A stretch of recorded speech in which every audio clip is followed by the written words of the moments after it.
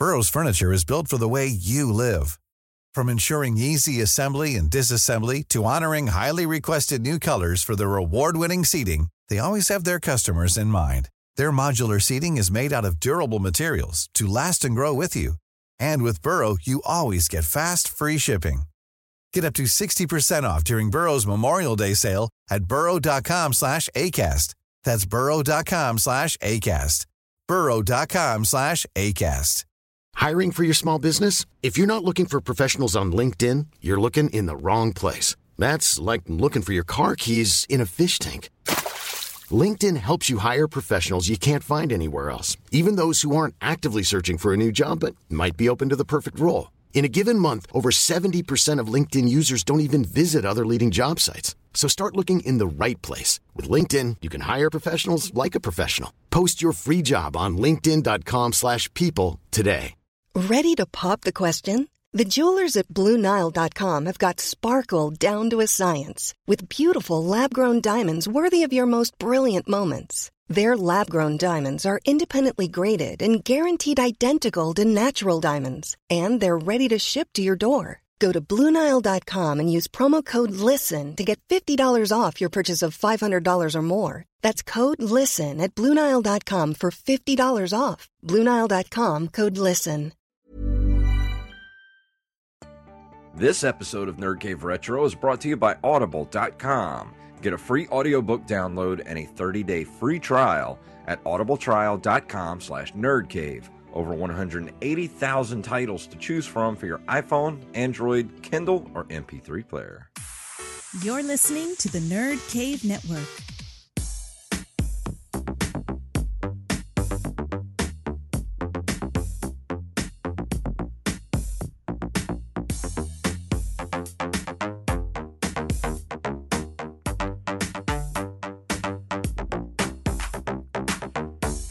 Greetings, programs, and welcome to the Nerd Cave Retro Podcast. My name is Jason Robbins.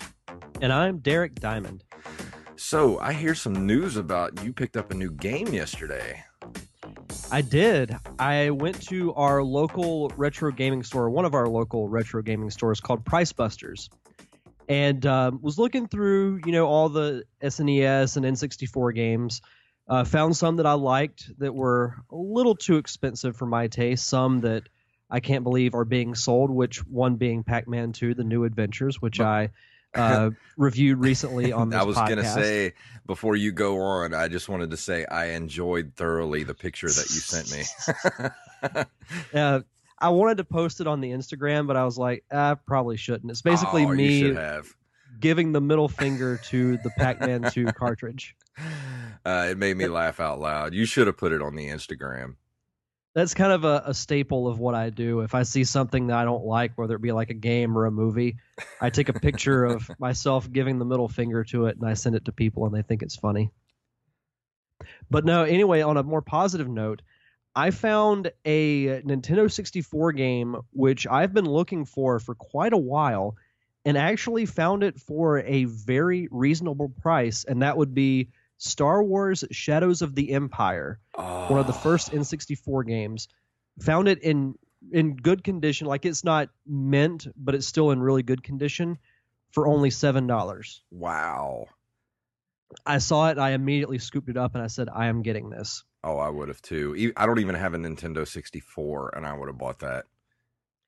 Yeah, I was shocked because I even told the guy, at the checkout, I was like, do you guys get this game in very often? And he's like, no, honestly, I'm surprised we even have it.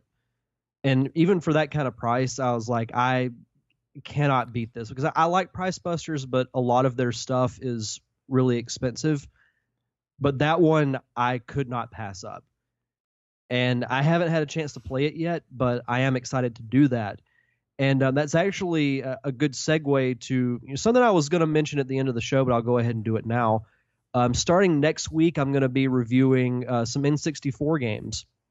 I actually went to the Nerd Cave Facebook page to ask everyone what would be the first game that I should review for the N64. And overwhelmingly, it was the very first N64 game, Super Mario 64. So I will be reviewing that next week. Great. And actually, I'll be breaking format too on tonight's show, because Like I talked about on last week's show, I actually picked up a game that I've been searching for years, called Legend of the Mystical Ninja, and I'm going to be reviewing it tonight.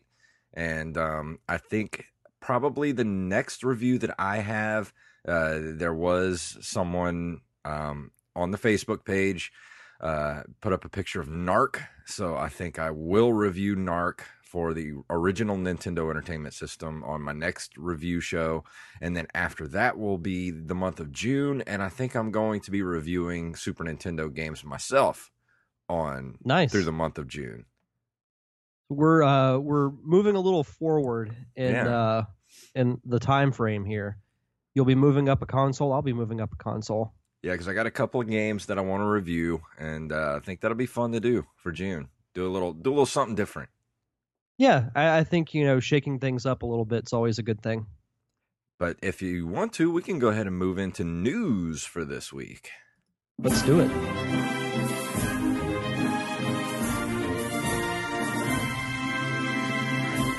And this comes to us from RetroCollect.com. Nintendo NES Classic Battletoads gets a 4-player cooperative ROM hack. From prank phone calls to notorious rants and, of course, nostalgic gameplay, Battletoads is one of the most memorable Nintendo NES games to ever see a release.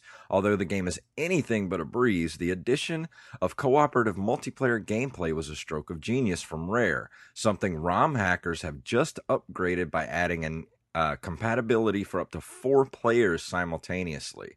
As ambitious as this new development is, it's safe to say that the Nintendo NES gets pushed to its absolute limits with the addition of 2 more Toads entering the fray. Although there will be occasional bit of slowdown and what appears to be one Toad changing color upon every level, this ROM hack offers a whole new experience for retro gamers wanting to host a multiplayer marathon. And I don't know if you saw the actual YouTube video of this. This looks like chaos to me. Yes, it did. It'd be fun to do, but yeah, it would be absolute chaos. It'd be really fun, but I don't like the whole level, the second level of the game when you're on the little bike and you're going through the tunnel. And not the second, I think it's the third level of the game when you're going through the tunnel on the little air bike or whatever. How would you get through that part with 4 people? I don't even see that happening. This might be kind of crazy of me to say, but I have never played Battletoads before. Really? I've heard great things about it, and I think it's honestly a franchise that should be brought back. Oh, yeah. But no, I've never played Battletoads. Well, Battletoads, I remember, is probably... I never bought it. I never owned it, but I did rent it a lot. But it was one of the last really big releases. I mean, this is just from straight memory. I don't know if this is true or not, but to me, this was the last big release for the Nintendo before the Super Nintendo came out. Or hell, this could even been at the beginning of the Super Nintendo. But I remember Battletoads got a really huge push in marketing. And I played it, and it was one of those games I never quite bought it because I would always rent it and never could get past the 3rd level. I may have gotten past it once, but it's one of those games. It's really super fun, but it's ridiculously hard. Like it makes Ninja Gaiden look like a child's game. It's so hard. Wow. It's ridiculously hard. I would say go to YouTube. There are plenty of playthroughs on Battletoads, especially check out the one by Cinemassacre that they did. I think they did a run of it on James and Mike Mondays. But yeah, go check it out. This game's really fun, but get ready to be frustrated at every turn. Yeah, that's the main story that I've heard from anybody who's played Battletoads is that it's a ridiculously hard game. And, from an outsider's perspective, it always reminded me of Ninja Turtles in a way. Oh, yeah. Except with frogs. Yeah, it was a direct kind of ripoff of the Ninja Turtles, basically. Yeah, it was funny is in the Ninja Turtles, they actually had frogs, like mutant frogs. Yeah. And that also kind of reminded me of the Battletoads from, the cartoon. It'd be a game, I would love to try out.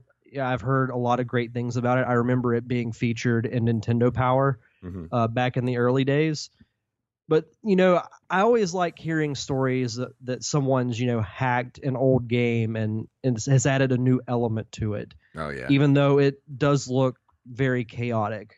But I could say the same thing about, you know, the new Super Mario Brothers games. I think the one for the Wii or the Wii U, it's a 4-player co-op, and that is absolute chaos. Yeah. It's fun chaos, but it's still chaos. So I could see it being the same with Battletoads. Yeah. Because the thing about this game is if one player dies, the other player doesn't get to keep going. It starts over, like the whole level starts over if one person dies. So it's not a fair game by any stretch of the imagination. No, but that does look pretty cool though. Something else that's cool. This also comes to us from RetroCollect.com. Super Nintendo brawler Iron Commando cartridge re-release nears funding target on Indiegogo. In 1995, the belt-scrolling brawler Iron Commando smashed on the Super Famicom, although packing quite the punch and satisfying fans of the genre. It's safe to say the game arrived a little too late to impress those who had seen it all with the Final Fight series. Whilst remaining a Japanese exclusive for quite some time, the neo-retro publisher Pico Interactive acquired the rights to the game last year and has begun closing in on funding for the game's re-release on cartridge. Alongside this re-release comes another familiar Super Nintendo title known as Legend, so on and so forth. There's 3 days left of the Indiegogo campaign. Just over $2,000 is missing from their target. Retro gamers wanting something new to battle through should look no further. There's a YouTube video attached to this. It's like an hour and 15 minutes of gameplay. I skimmed through a little bit of it. It reminds me of your typical side-scroller beat-em-up game that you would have played for the Super Nintendo. Oh, yeah. This looks a lot like Final Fight to me. So I would love to get in on this, but I don't have the money to throw at it right now. But this would be cool. You know, anybody that listening to this, if the Indiegogo campaign is still going and you're interested in the side-scrolling, you know, beat 'em up genre, and you still have your Super Nintendo, go get in on this. Oh, for sure. Yeah, it looks fun. It looks like something I would have played for the Super Nintendo. Oh yeah. But like you, I don't really have the money to give like a huge amount to them right now. Yeah, it looks really fun though. But I'm a huge fan of the side-scrolling beat 'em up. So this is completely right up my alley. And like we've said before, releasing it, on a cartridge is just awesome. I know. They even have the box on the picture here, and I'm just like, oh, I want that so badly. I love those Super Nintendo cartridges. Yep. Oh, man, me too. I miss cartridges. I do too. I was kind of hoping that the Switch would have those. Oh yeah, that would be cool. But they got the little micro SD cards. Yeah. But also this comes from funstockretro.co.uk, and I'm not sure how real this story is. I think this is probably just a rumor, but I wanted to bring it up on here anyway because this would be cool if this actually happened. Contra is getting a live-action movie. It says, for some of us, Contra gave us the first taste of intense and action-packed gameplay filled with a level of testosterone only found back in the day. It's undoubtedly one of the best run-and-gun games ever made. Considering they replicated the looks of Arnold Schwarzenegger and Sylvester Stallone on the box art for the game, it would only make sense to make a movie about it. Well, back then it was when it was released anyway. Now, well, it's time, and now it's some odd timing for sure, but we're getting a Contra movie after so long. It somewhat feels like the wealth of things that have yet to be made into a movie is starting to get quite dry, given the likes of recently released Power Rangers and Ghost in the Shell. It shouldn't be too long until we end up with getting a Mr. Blobby movie. Contra is just the latest offering, but who's making it? Did Konami just suddenly decide to put all their eggs in one basket and bank on their well-loved run-and-gun title? Not so much. China is taking the project on. So this looks like it's getting made in China, which if they do this, then is this going to be are they going to make it an American style movie, or is it going to be subtitled? That's kind of my question about the whole thing. That's what I was thinking too. It sounds like it could be true, but I could see it as one of those, just rumor reports that make it sound like it's true. Yeah. It would be interesting. Like I would wonder what type of style they would make it. I mean, I would love if they maybe did it just like an 80s action movie. I don't think they would do that, but I think that would be the route I would go. Yeah. I don't know. I mean, we all know how most video game to film adaptations have turned out. Well, I think if you're going to do something like Contra, you have to go in whole hog and make it completely over the top. Just ridiculously over the top. Yeah. That's the only way that agree. it's going to... nobody's looking at Contra and being like, oh, this is some serious cinema. Yeah, some real Academy Award winning stuff here. But I don't know. But you're right. They just need to accept it for what it is. Exactly. And just go all in with it. But like I said, this is probably a bunch of crap, but I just wanted to bring it up because I thought it was actually kind of interesting. Like, what if a Contra movie actually was made? It'll be interesting to follow that story for sure. Because if it did take off and it did do well, it would bring the Contra series like back to the forefront in gaming. That would be fun. I've said this multiple times with video game to movie adaptations. We just need one good one. Yeah. To open the floodgates. And wouldn't it be funny if Contra was the one? I think that would be amazing. That would be so awesome. I would laugh so hard, but I would love it. Yeah. But moving on, let's go into this month in gaming history. In May of 1983, Sega releases Astron Belt in the Japanese market, the first Laserdisc video game. It uses pre-rendered, computer-animated film footage as backdrops, overlaid with sprite graphics. Have you ever heard of Astron Belt? I have not. No, I was looking at it a little bit before we started. See, I thought the first game to use Laserdisc software was Dragon's Lair, but apparently not. That newfangled invention, Laserdisc. Yeah, the size of an actual record. I've only seen a Laserdisc like a handful of times, and I was just like, wow, this was actually a thing. Yeah. Actually, it's kind of fun to find laser discs now because, they were the size of an actual LP record, and the box art's really cool. I actually have a friend of mine that's got a lot of laser disc, like he collects them, and he's got like the all the Indiana Jones movies and like some other ones, and they're just really cool to look at because it's such a big thing. It's not like a little DVD case or a VHS. It's the size of a record.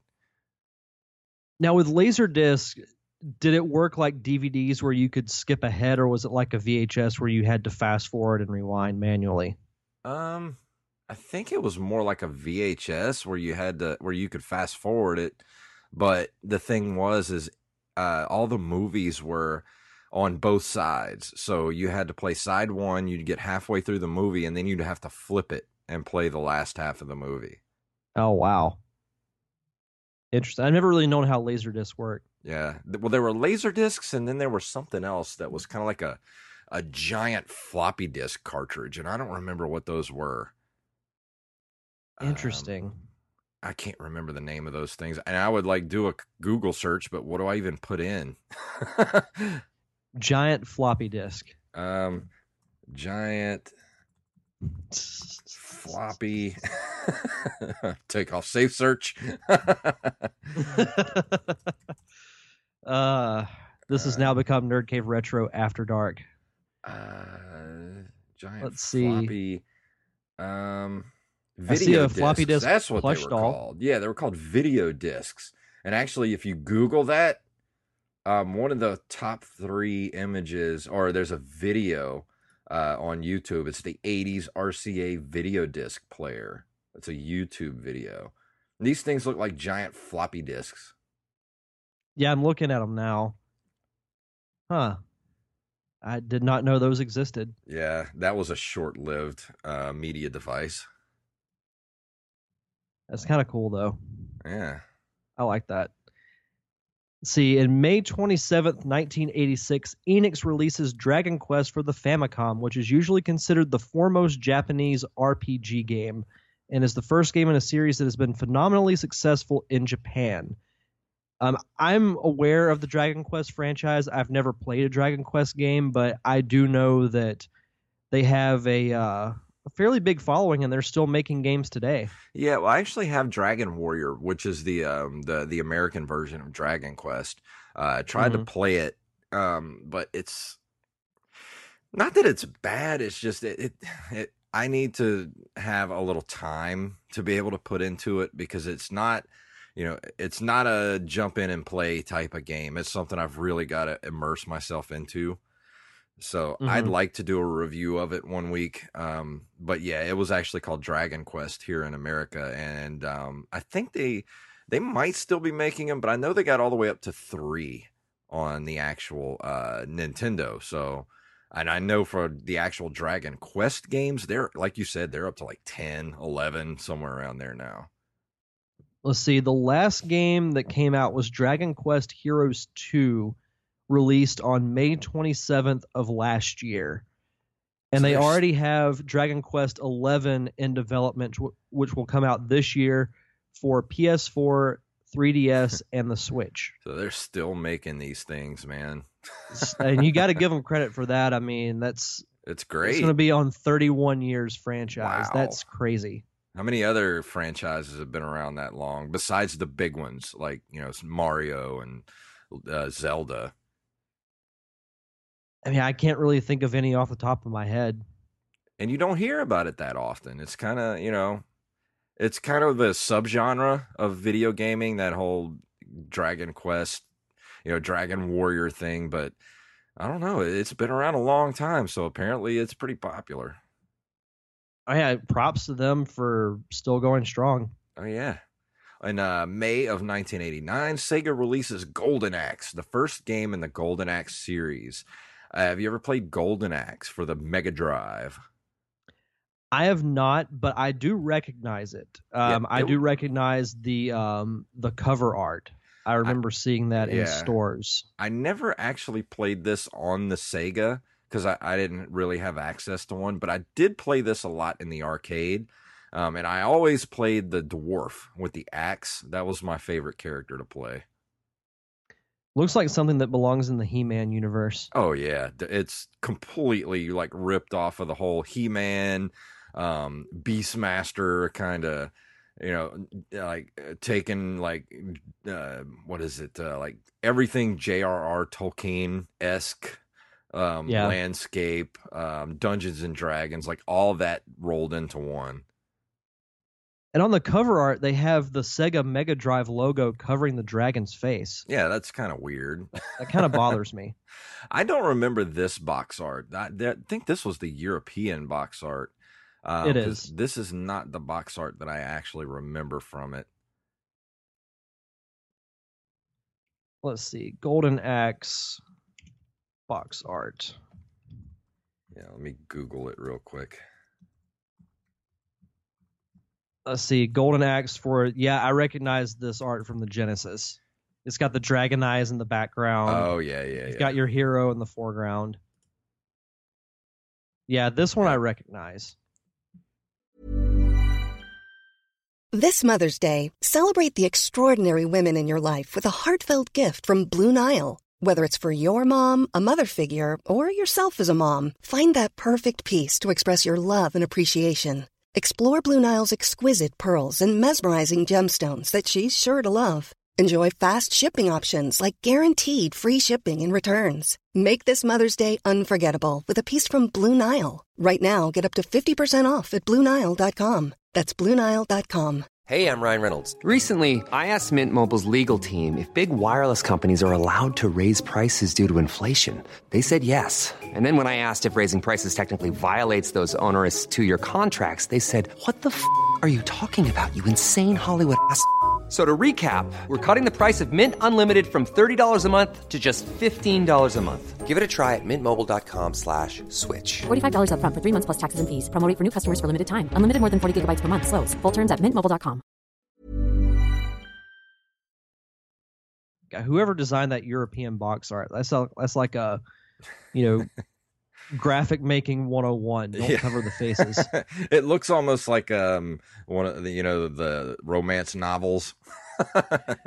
And all you got to do is just take that whole picture and lower it just a little bit.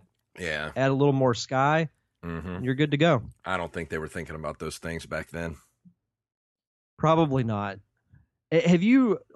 I mean, since you're doing movies now, and you've been doing graphic work for a while, do you pick up on little things like continuity errors or things like that just bug the hell out of you? Oh, yeah. I catch continuity errors and stuff all the time now. It's like anything else that you really get into. And this doesn't just involve movies. I mean, this is about anything that anybody wants to do or learn about. Once you kind of get into something and you learn how the sausage is made, it almost kind of ruins it for you. It does. It really does. Because like last night I was watching the movie The Founder with Michael Keaton. It tells the story of how McDonald's became the giant corporation / empire that it is. And it starts with Michael Keaton's character who goes to the first ever McDonald's in California. He's ordering his food. He gets it, really quickly. And he is like, wait, I've already got my food, because this was like in the era of drive-ins where it took you like 20 or 30 minutes to get your food. Yeah. So the shot is of, it's looking out of the restaurant at Michael Keaton. There are two windows. There's a left one where another kid is, and then there's Michael Keaton on the right. And then it cuts to him like a side shot of him outside the restaurant. Then it cuts back to that same shot, and Michael Keaton's on the left side and not the right, and he walks away, and I'm like, wait a minute. What did you do? You would think all they would have to do is just reverse the film. Yeah. Because that's probably what they did. The editors didn't catch that. Yeah, they probably how do you? Maybe they filmed them on different days or something like that. Like, I don't understand how stuff like that gets messed up. Yeah, I'm not sure either. I'd love to find out though. It's weird. Yeah, but last bit of news for this month in video game history: on May 3rd, 1994, Epic Mega Games releases Jazz Jackrabbit, a console-style animal with attitude platformer. I actually recognize this character. I never played any of the games, but I do recognize like the artwork of this character now that I'm looking at it. I have zero recollection of this at all. It's a science fiction parody of the fable The Tortoise and the Hare. Ah. Interesting.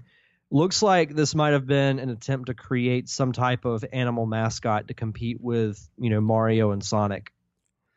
Yeah, and the box art actually looks like a little kid drew it with crayons or colored pencils. So it doesn't really capture my imagination to actually want to play this. Yeah, I totally agree. I just remember, where did I see this? I saw this somewhere before. I don't know if it was in another gaming magazine or what, but I have a recollection of seeing this character. Who knows? But it's probably best that I don't. Yeah. But that does it for this month in video game history, and something that you should remember to do. For you, the listeners of the Nerd Cave Retro podcast, Audible is offering a free audiobook download with a free 30-day trial to give you the opportunity to check out their service. And as Jason mentioned at the top of the show, they have over 180,000 titles to choose from.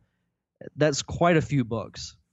Oh, yeah. And I'm going to suggest that, look, everybody out there, if you haven't read the books, the Dark Tower is going to be released in August. So you got 3 months before this movie comes out. At least familiarize yourself with the story. So go to Audible, use our code, get the Dark Tower 1, The Gunslinger, and take a listen.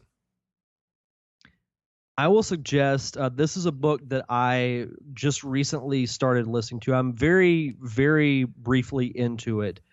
It's not one that you would think. I downloaded the new Neil deGrasse Tyson book, Astrophysicist for People in a Hurry. And it's something that, you know, we, for some reason at work, we talk about astrophysics. And it was something that, you know, that I've kind of been, you know, just listening to other people talk about. So I'm like, you know what, this new book's out and it's only like 3.5 hours long, so I'll just read it. You know, why not? I mean, you've got plenty of choices to choose from that you can use your free trial on. You know, they've got Star Wars, Halo, Gears of War, Mass Effect, romance, science fiction, nonfiction, autobiographies. If you enjoy any type of genre, Audible has it. And if you're on the go like I am all the time, then Audible is a great, great app to download.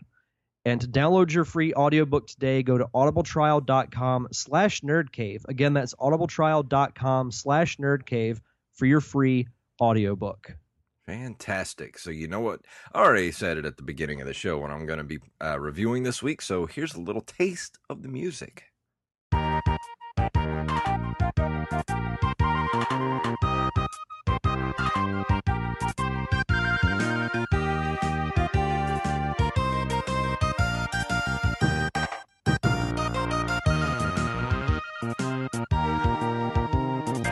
Oh yeah, that music can only mean one thing. The Legend of the Mystical Ninja by Konami. Released in 1991 for the Super Nintendo Entertainment System, is a light-hearted action-adventure game for 1 to 2 players. It is the first game in the Japanese video game series Ganbare Goemon to have a Western release. And the thing about this game is it's based on a lot of Japanese folklore.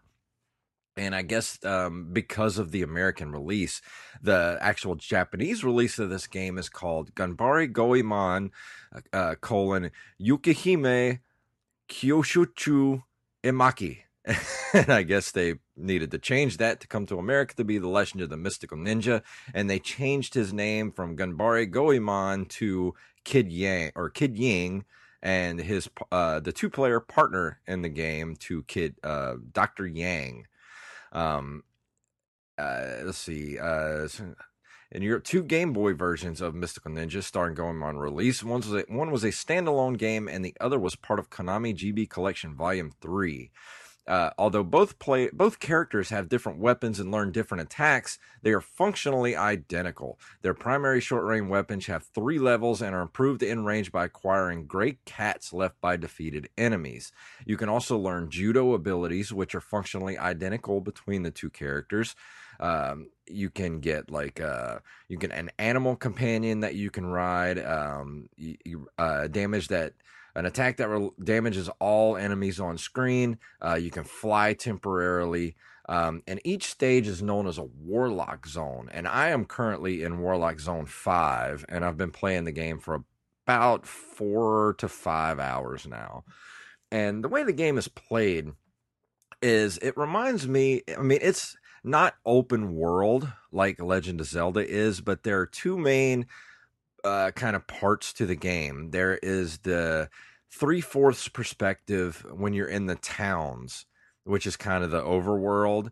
And there are in the towns, there's all kind of things that you can do. There are shops you can go into where you can buy upgrades and armor. You can go to arcades where you can actually play a lot of mini games. Like you can play Gradius, air hockey, dice games, memorization games. And they're all really fun. The one that I hate is the maze. I always skip those. So you get this game and you go into the hut that there's a maze, and he says that you can find cool items in the maze. Don't do it, because it's awful. I hate that part of the game.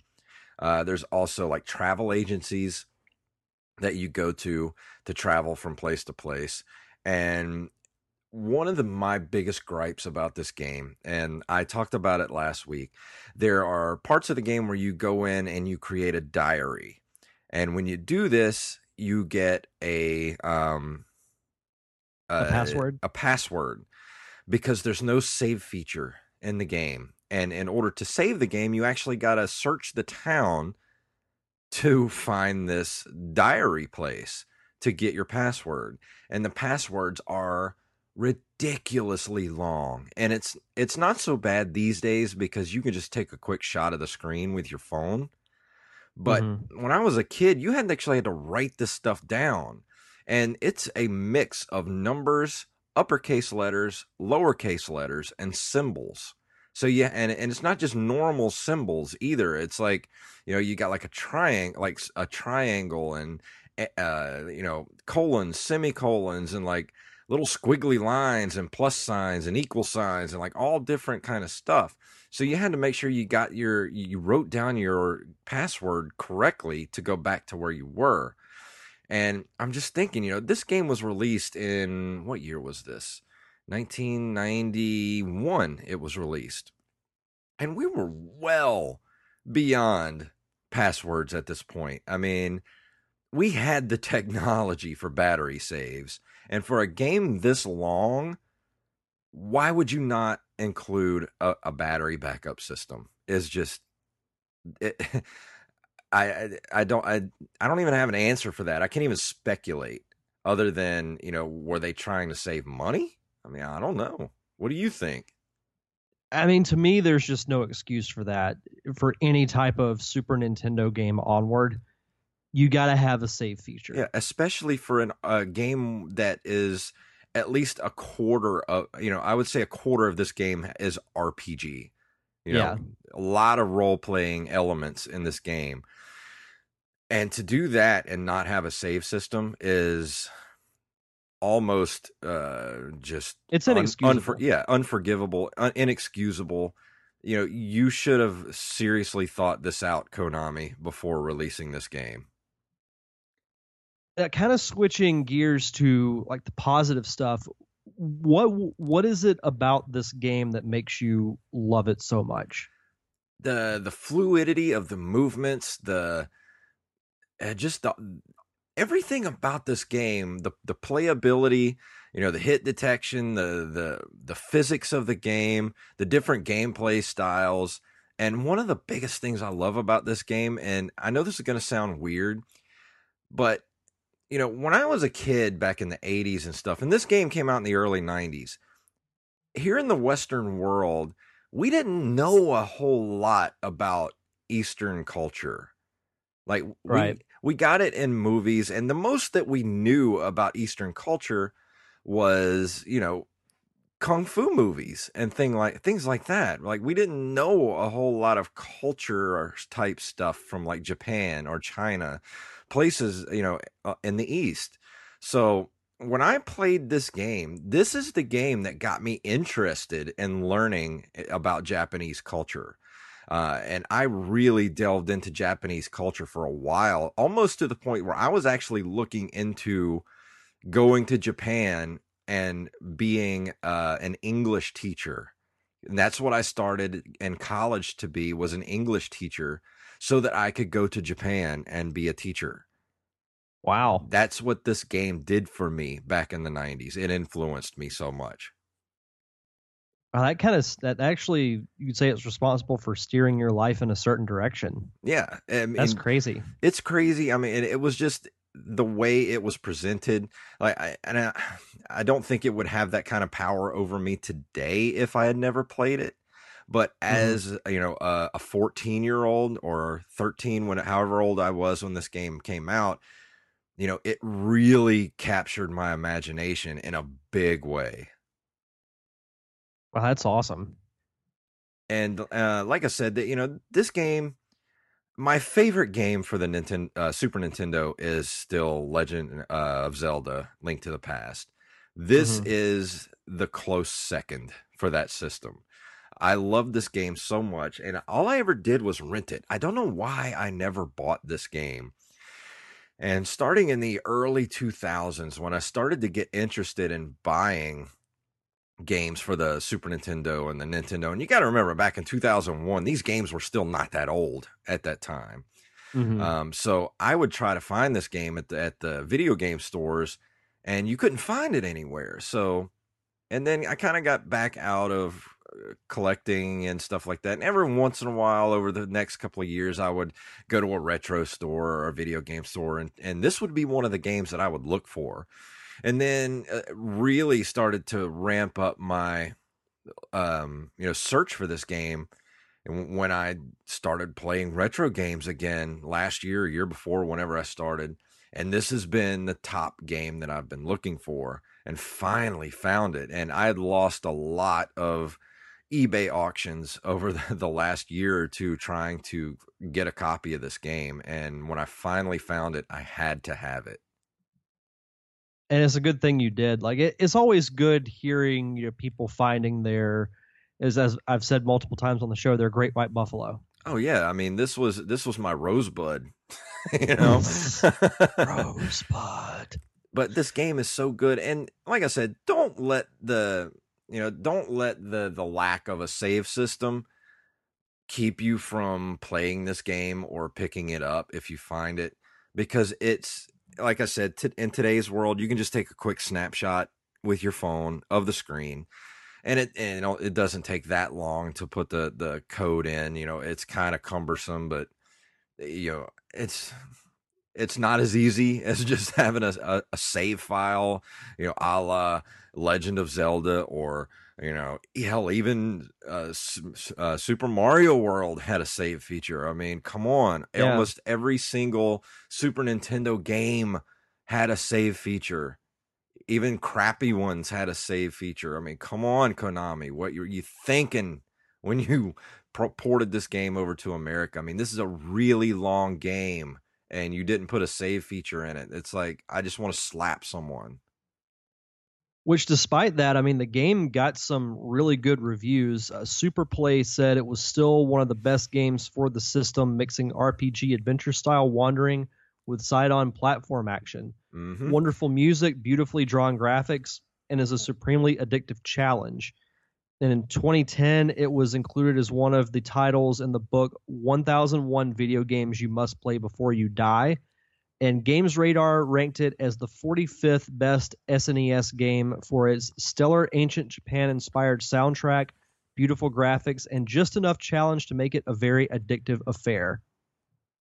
So yes, it got good reviews when it came out. Yeah, and it says also it's not breaking down any barriers for platforming or RPGs, but it's definitely one of the top games of the SNES. And that's pretty much what I'm gonna say about it. I mean, as far as one of the best games you can get for the SNES, I mean, this game has everything. It's a little bit of everything. It's not quite a hardcore RPG. It's not. It's mostly a 2D platform, or you've got your overworld section, which is the 3/4 view, the town area. But then you go, and to fight the boss of the area is when you enter into a temple, and then you go into a 2D side scroller. And there's really interesting, physics and things that you've got to do. You have to deal with in the 2D parts, where they really make use of the Mode 7 graphics for that was so big on the Super Nintendo. It's a really interesting game, and I highly recommend it. Out of 10, I give this a 9.5. If it would have had save feature, this would be a perfect 10, and it would be my favorite game for the Super Nintendo. The lack of a save feature is what hurts it the most. That's a hell of a lot of praise. A 9.5.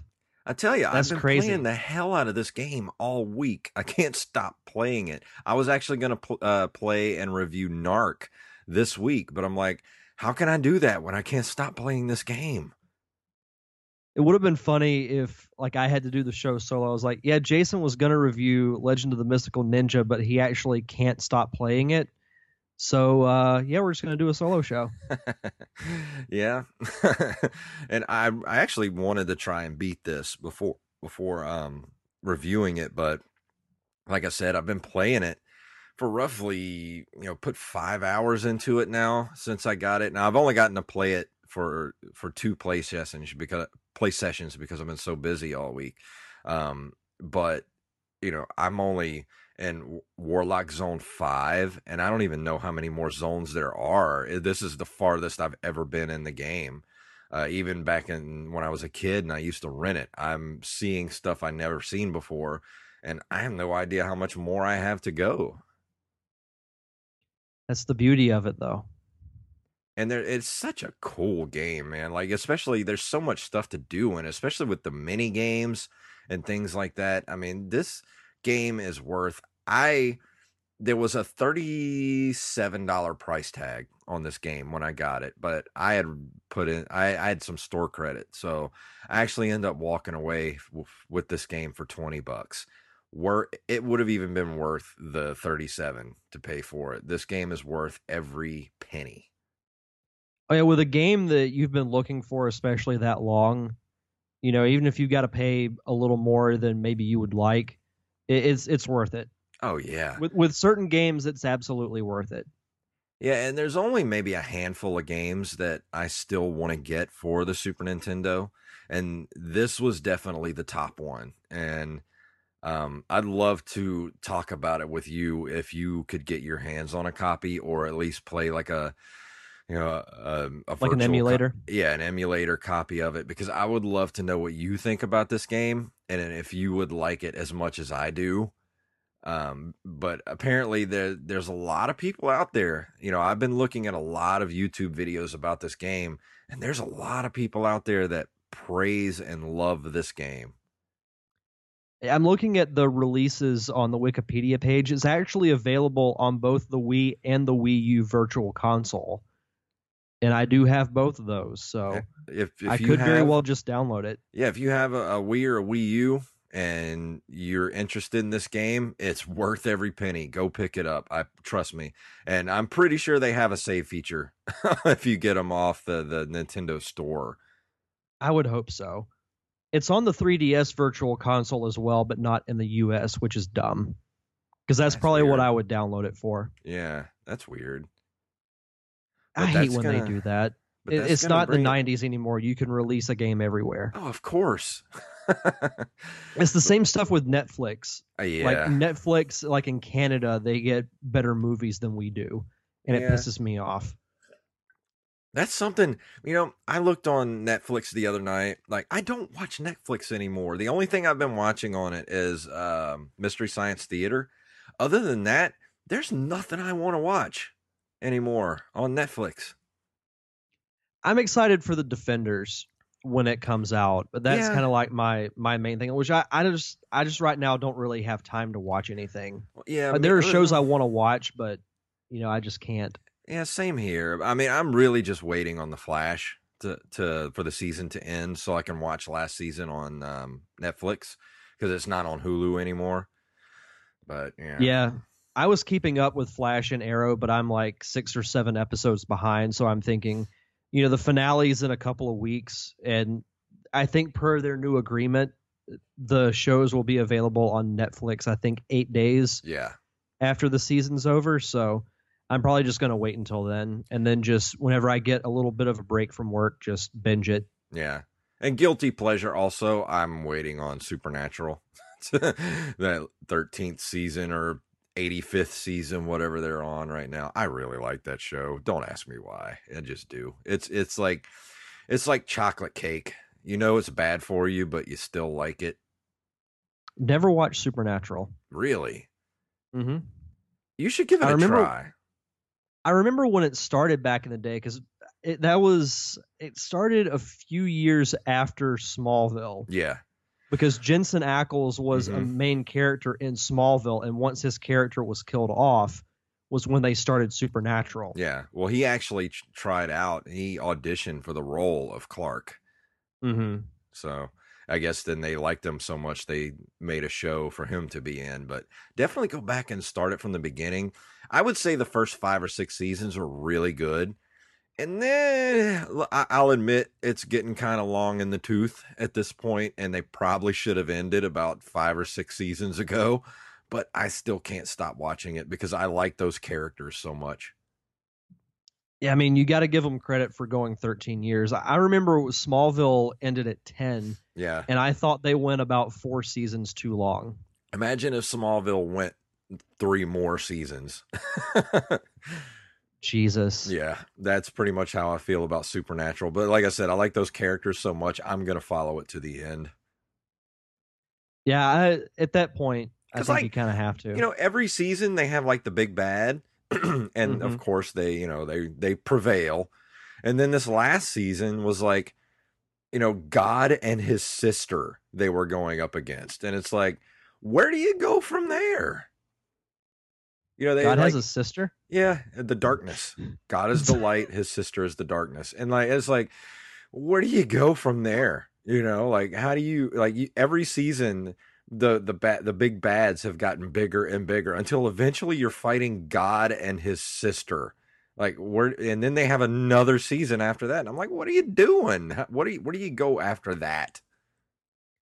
God, his sister, and all the other villains from the previous seasons all come back, and they form their own version of the Legion of Doom. Yeah, it'd be like, they form Voltron or something. I don't know. At this point, why not? But definitely do that. I think you'll get into it. At least give it a couple episodes. Give it a couple episodes and let me know what you think. Yeah, there are several shows that, I want to at least try because I've never watched that, never watched House of Cards. I still haven't watched Luke Cage or Iron Fist yet. There are so many shows that I want to at least try. So I'll add that to the list. And of course, Supernatural has Jeffrey Dean Morgan as the Winchester's dad. So it's got that going for it. Then I'm already sold then. So yeah, there you go. But that's going to do it for this week. Is there anything else you want to talk about before we go? Yeah, the only thing I want to throw out there is if you guys want to check out this week's episode of the Derek Diamond Experience, my solo show, it will be part 2 of my roundtable discussion on the Marvel Cinematic Universe. Awesome. And we get into full spoilers for Guardians of the Galaxy 2. So if you haven't seen the movie yet, then hold off. But if you have, definitely check it out. We get into, the newer movies in the MCU like Guardians 2, Doctor Strange, what we expect from Infinity War, Spider-Man Homecoming, so on and so forth. So definitely check it out. I mean, the roundtable episodes are probably my favorite to do. And everybody loves the Marvel Cinematic Universe. Oh yeah, and go check out this week's episode of the Pop Culture Palette as well. We had Jeremy Branch from Be Terrible Movies on YouTube. Yeah, I saw that. Yeah, on the show this week, and it was a fantastic show. We get into a huge discussion about the future of YouTube and internet broadcasting and stuff. So if that kind of stuff interests you, definitely head over to the Pop Culture Palette. Go to pcpradio.com and you can get us on iTunes, Stitcher, Overcast, wherever you get your podcast from, and give us a subscribe and leave us a review. And also, you can do the same thing for this show. If you haven't gone to iTunes or wherever you get your podcast from, and you haven't left a review yet, you don't have to write like a book or anything. Just go in there and write a couple sentences how much you like the show, and that will help us out a lot and get us in front of a lot more eyes. Absolutely. So I think that's going to do it for this week. If you would like to email us, you can email us at nerdcaveretro@gmail.com. We can also be found at nerdcaveretro.com. We're on Instagram and Twitter at nerdcaveretro. We're on Twitter. You can follow us individually on Twitter at jfunktastic, at Derek_Diamond. And I think that's going to do it. Oh, facebook.com/nerdcaveretro. Can't forget that one. So let's go ahead and get out of here and tell them what it's about, Derek. May the way of the hero lead to the Triforce.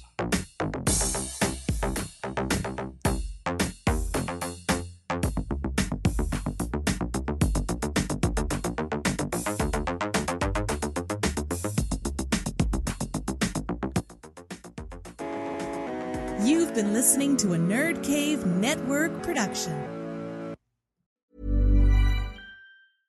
Mom deserves the best, and there's no better place to shop for Mother's Day than Whole Foods Market. They're your destination for unbeatable savings, from premium gifts to show-stopping flowers and irresistible desserts. Start by saving 33% with Prime on all body care and candles. Then get a 15-stem bunch of tulips for just $9.99 each with Prime. Round out Mom's menu with festive rosé, irresistible berry chantilly cake, and more special treats. Come celebrate Mother's Day at Whole Foods Market. Hi, I'm Daniel, founder of Pretty Litter. Did you know cats tend to hide symptoms of sickness and pain? I learned this the hard way after losing my cat, Gingy. So I created Pretty Litter, a health monitoring litter that helps detect early signs of illness by changing colors, saving you money and potentially your cat's life. Pretty Litter is veterinarian developed, and it's the easiest way to keep tabs on your fur baby's health right at home. Go to prettylitter.com and use code ACAST for 20% off your first order and a free cat toy. Terms and conditions apply. See site for details. Hey, it's Paige DeSorbo from Giggly Squad. High quality fashion without the price tag. Say hello to Quince. I'm snagging high-end essentials like cozy cashmere sweaters, sleek leather jackets, fine jewelry, and so much more. With Quince being 50 to 80% less than similar brands. And they partner with factories that prioritize safe, ethical, and responsible manufacturing. I love that. Luxury quality within reach. Go to quince.com/style to get free shipping and 365-day returns on your next order. Quince.com/style.